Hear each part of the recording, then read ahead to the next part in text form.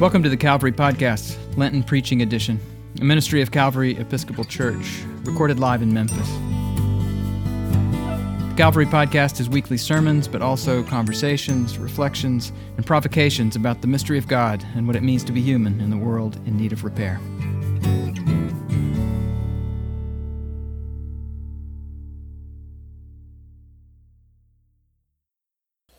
It is considered complimentary when those listening to a preacher to be able to say, that preacher really worked that text. It was my experience that this text really worked me because it was so full of our humanity and God's divinity. There we are, walking side by side along with Jesus. And so I'm hoping that you will hear and see what I experienced. And let me just offer you this reading of the word from the Gospel of Mark, chapter 14, verses 32 through 42, according to the New Revised Standard Version. They went to a place called Gethsemane, and Jesus said to his disciples, "Sit here while I pray." He took Peter, James, and John along with him, and he began to be deeply distressed and troubled. "My soul is overwhelmed with sorrow to the point of death," he said to them. "Stay here and watch." Going a little farther, he fell to the ground and prayed that if possible, the hour might pass from him. "Abba, Father," he said, "everything is possible with you. Take this cup from me, yet not what I will, but what you will." And then he returned to his disciples and found them sleeping. "Simon," he said to Peter, "are you asleep? Could you not watch for 1 hour? Watch and pray so that you will not fall into temptation. The spirit is willing, but the body is weak." Once more he went away and he prayed the same thing. When he came back, he again found them sleeping because their eyes were heavy. They did not know what to say to him.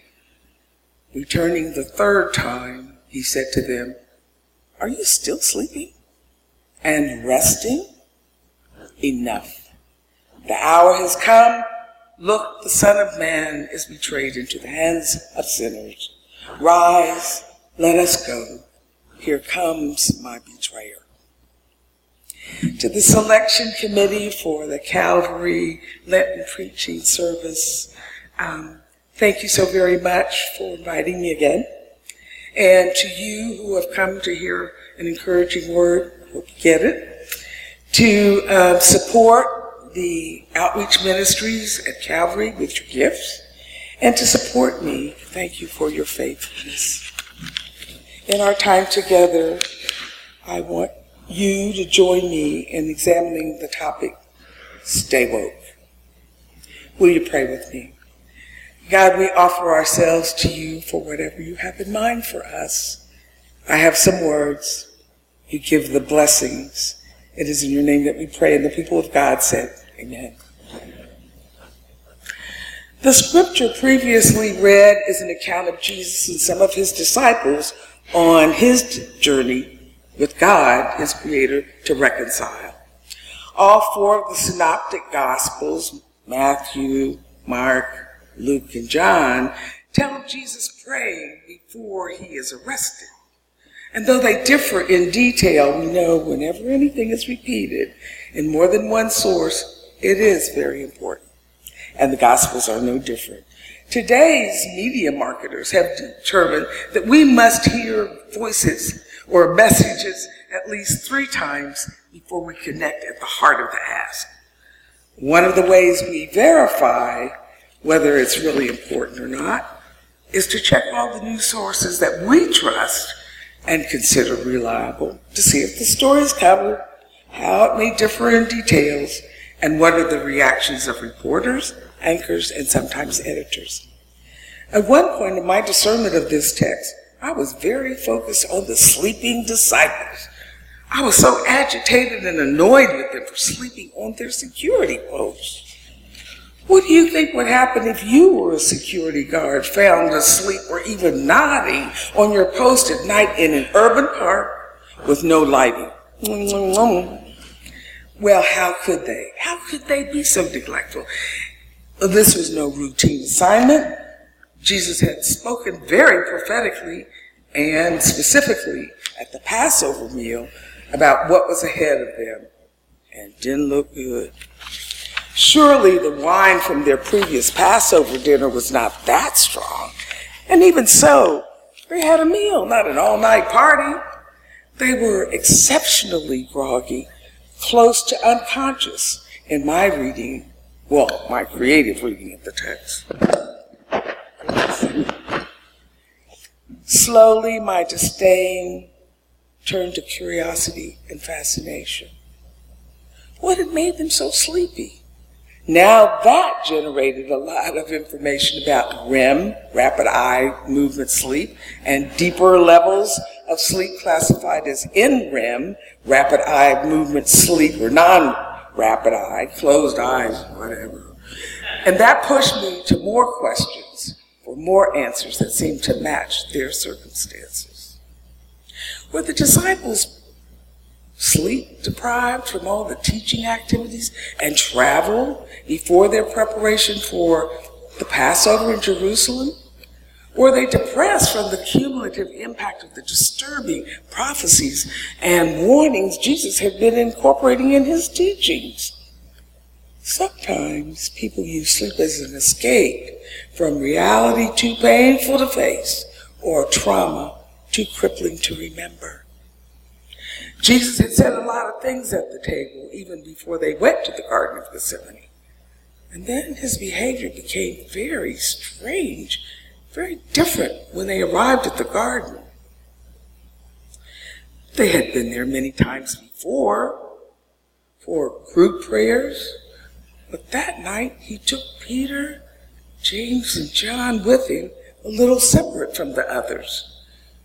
And he was in a state of depression and anxiety that was quite uncommon for him.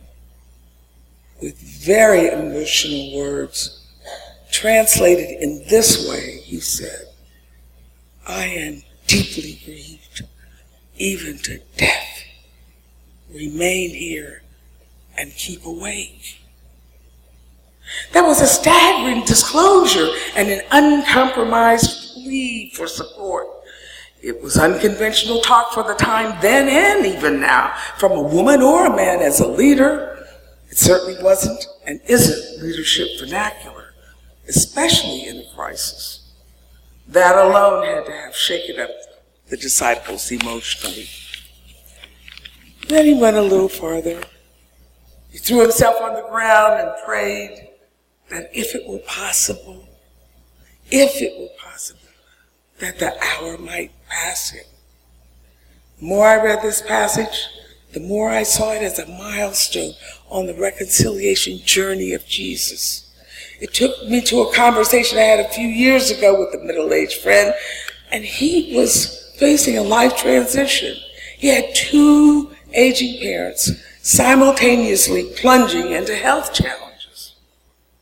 Well, that's not uncommon for anyone fortunate enough to have 2 aging parents, but it didn't feel right. It just wasn't right then. And during that conversation, which we had to give each other a little relief, he communicated his feelings of helplessness this way. "I got down on my knees at my bedside like I did when I was in childhood to pray about this situation and my helplessness in it." That same humbling human spirit was moving through Jesus as he called on God in the most intimate choice of words. Abba, Father. Known in Aramaic as Daddy, Papa. In fact, scholars tell us that those intimate words are appearing only 3 times in any contemporary translations. Abba, Father, you can do all things. Remove this cup from me. Yet not what I want, but what you want. How many times have you tried to bargain with God? Put those hands up high, you know it's you. Even little children try that one. Here is Jesus, Son of the living God, employing the language of intimacy to make sure his Father had considered all the options short of his will for the crucified Christ. Oh my goodness, such promises we make, such devotion we confess, such lengths we go to. And here again, we have an opportunity to see the humanity in Jesus. Returning to his disciples, Jesus is shocked to find them sound asleep. Confronting Peter, he says, "Simon, are you asleep? Could you not keep awake 1 hour? Keep awake and pray that you may not come into temptation. The spirit indeed is willing, but the flesh is weak." Try to imagine what the disciples must have felt. Oh, maybe you don't have to imagine it. Maybe you remember a time when you disappointed an authority figure in your life or someone you respected who held high hopes for you, and you fell short in a very embarrassing way. If that someone knew you very well, they addressed you sternly, like using a more formal a name for you. John Henry, Mary Catherine. Well, when I saw that Jesus had called his disciple Simon, not Peter, that was his nickname, his intimate nickname for Peter, that Jesus gave him, I knew Simon Peter had lost faith and favor with Jesus that night. And though we don't know what else Jesus felt or might have said at that moment, you can only imagine what extra strength he needed to continue in prayer once he saw how disengaged his standbys really were. No doubt. He was inflated but determined. He went away to continue his prayerful plea. We don't know the content of that plea, but it may have been for acceptance of his destiny. Acceptance. When you know the tide is not going to turn, there comes a moment when you've got to say, it is what it is. This is life. Luke tells us an angel appeared and gave him strength, and he prayed more earnestly. And once more, he came back and found them sleeping.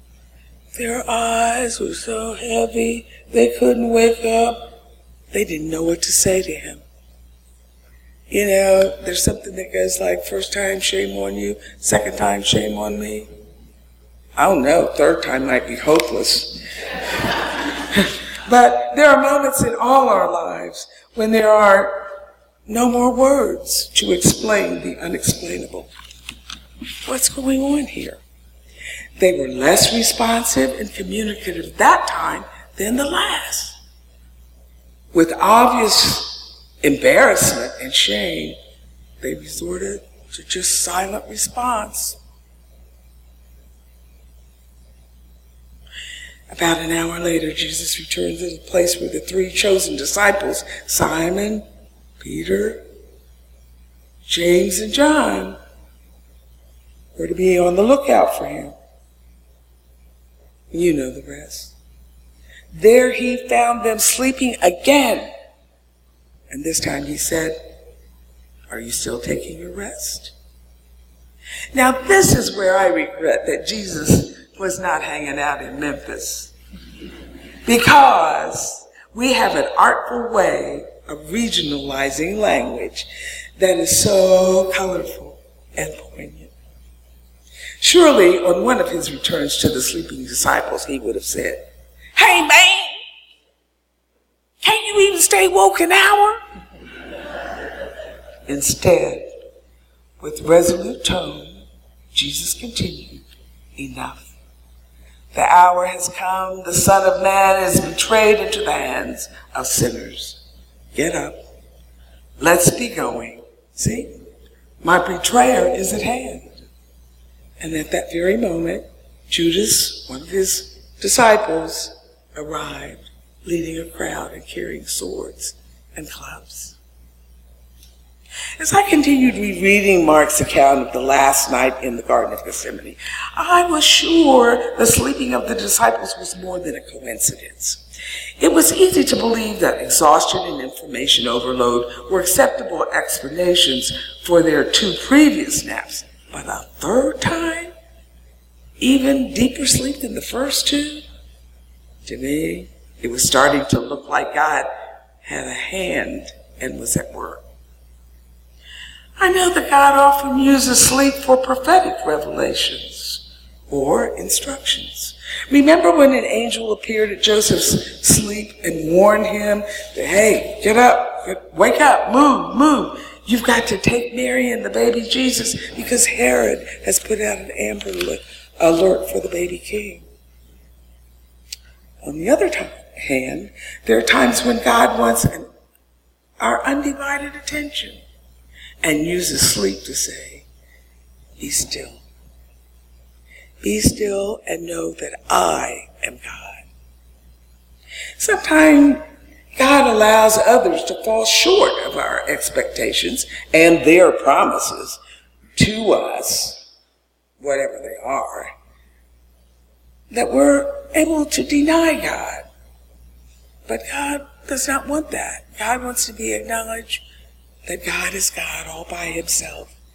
And throughout the Old Testament, Hebrew Bible, and the New Testament, there are more than 100 passages that proclaim that. Among my favorites are these 3. The first one comes out of Isaiah 44:6. Thus said the Lord, the King of Israel, and his Redeemer, the Lord of hosts, I am the first, I am the best. Besides me, there is no God.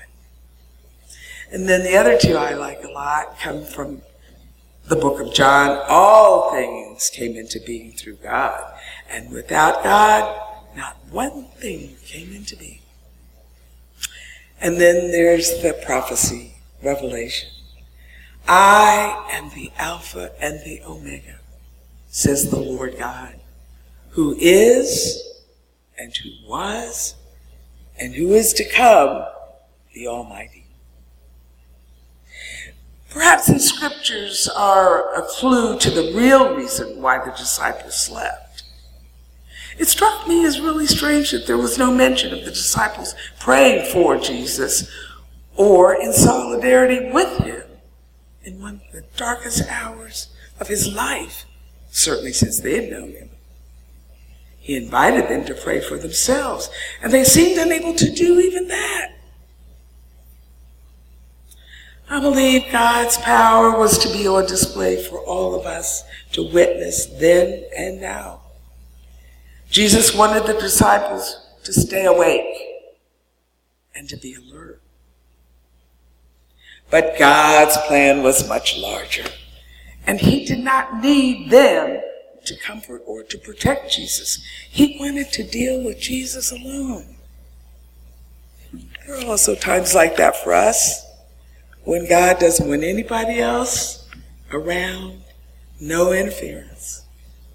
What God ordains, no other guardrails are needed. God provides spiritual guardrails for any journey she offers, and even the ones we choose without her blessing. God wanted to make it abundantly clear that he did not need the disciples to save Jesus, even though the disciples were offered an opportunity to participate differently than they did. This God-glorifying plan that was unfolding, the birth, life, death, and resurrection of the Son of God, was prophecy, spoken long ago.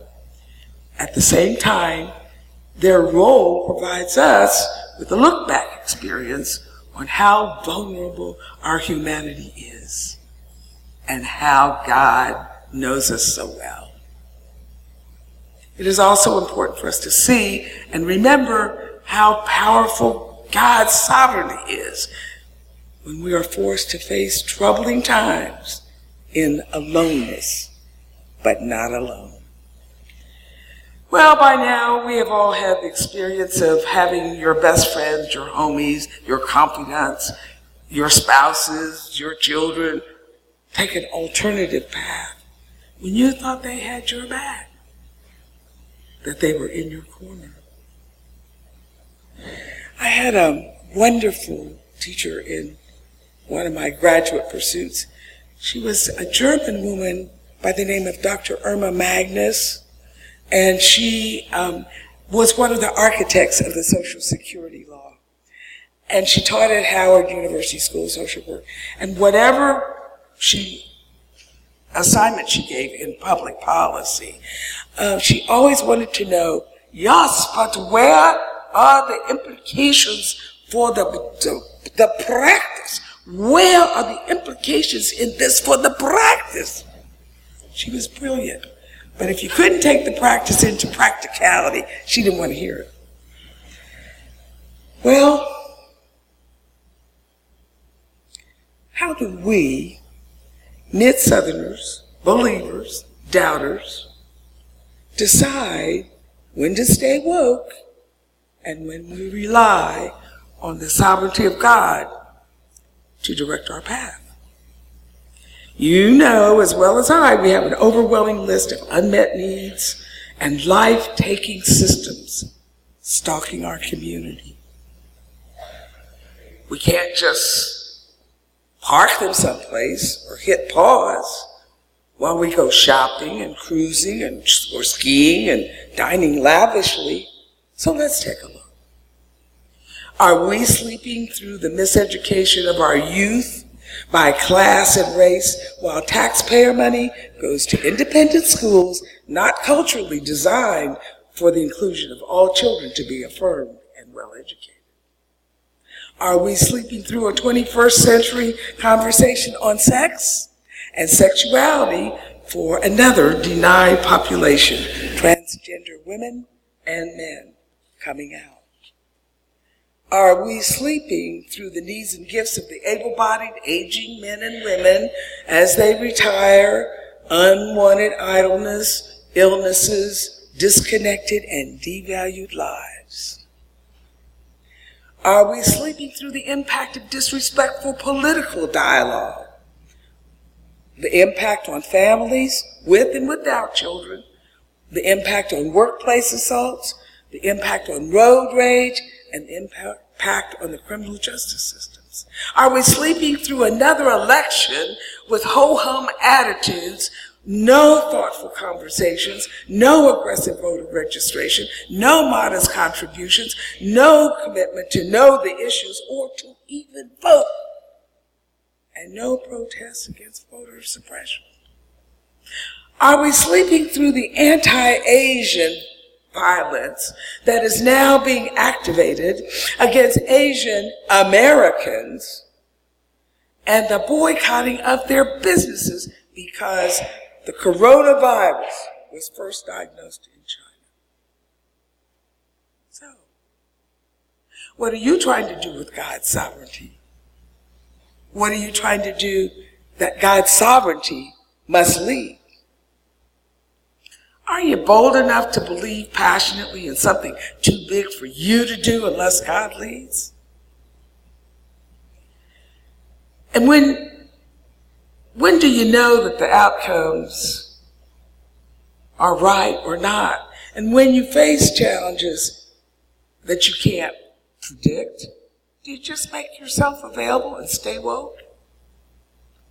Well, that's what the late Katherine Johnson did during her 101 years of living as a NASA mathematician and human computer. And that's what Arthur Mitchell did, founder of Dance Theater of Harlem. And that's what Dr. Frederick Patterson, founder of United Negro College Fund, did that changed philanthropy around the world. And that's what John Johnson did, founder and publisher of Johnson Publications, that included Negro Digest, Ebony Junior, Jet, and Fashion Fair products. And that's what Gwendolyn Brooks did, writer and Pulitzer Prize winner for poetry. And that's what Paul Robeson did as a Renaissance man, outstanding in the arts, the performing arts, Shakespearean theater, baritone recitalist, multi-lettered college athlete, and Princeton scholar. And that's what Daniel Chappie Jones did, Tuskegee Airman, 4-star general, freedom fighter for the integration of the United States Armed Forces. And that's what Marian Anderson did when she shared her renowned contralto voice on the steps of the Lincoln Memorial after being denied access to Constitution Hall by the Daughters of the American Revolution. And that's what Charles Drew did, physician, scientist, blood plasma preservationist, father of blood banking. And that's what Reverend Dr. Martin Luther King and the prisoner to president, Nelson Mandela, did. And so it has been with millions and millions of men, women, and children, known and unknown. Generations before these mentioned and generations after.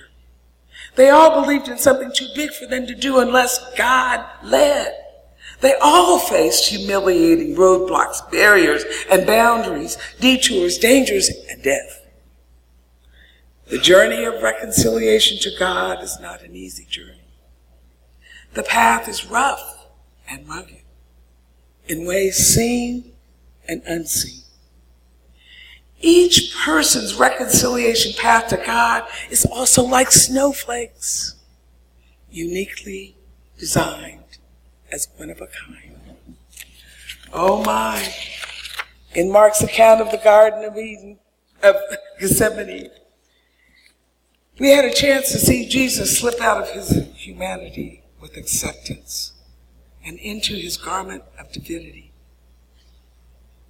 I believe that each one of us is on a unique spiritual journey of reconciliation. From our humanity to our divinity. I really believe that. And I believe it's possible because of a little spiritual chip right inside of us. You don't even know it's there, I bet. But there's a little spiritual chip right inside of us, at our very core. Just like the one that was in Jesus. And you know what? I think that chip has a name. And I think the chip of that spiritual chip buried in us, sometimes it gets buried so deeply by the time we're adults, we don't even hear it beeping. I think its name is love. Love.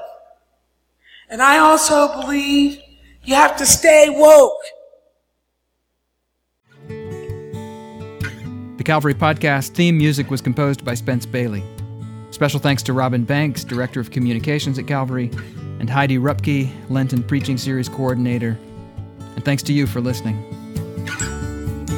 If you're curious about Calvary Episcopal Church, we are an eclectic bunch of Christian people who don't all think the same thoughts or dress the same way or vote for the same candidates or even believe all the same things about the mystery of God and what it means to be human. But we do believe that we need each other because of our differences, not in spite of them, and that God calls us into unity, not uniformity. Subscribe to the Calvary Podcast at calvarymemphis.org/podcast or wherever you get your podcasts. Visit Calvary in person at the corner of 2nd and Adams in the heart of downtown Memphis, Tennessee.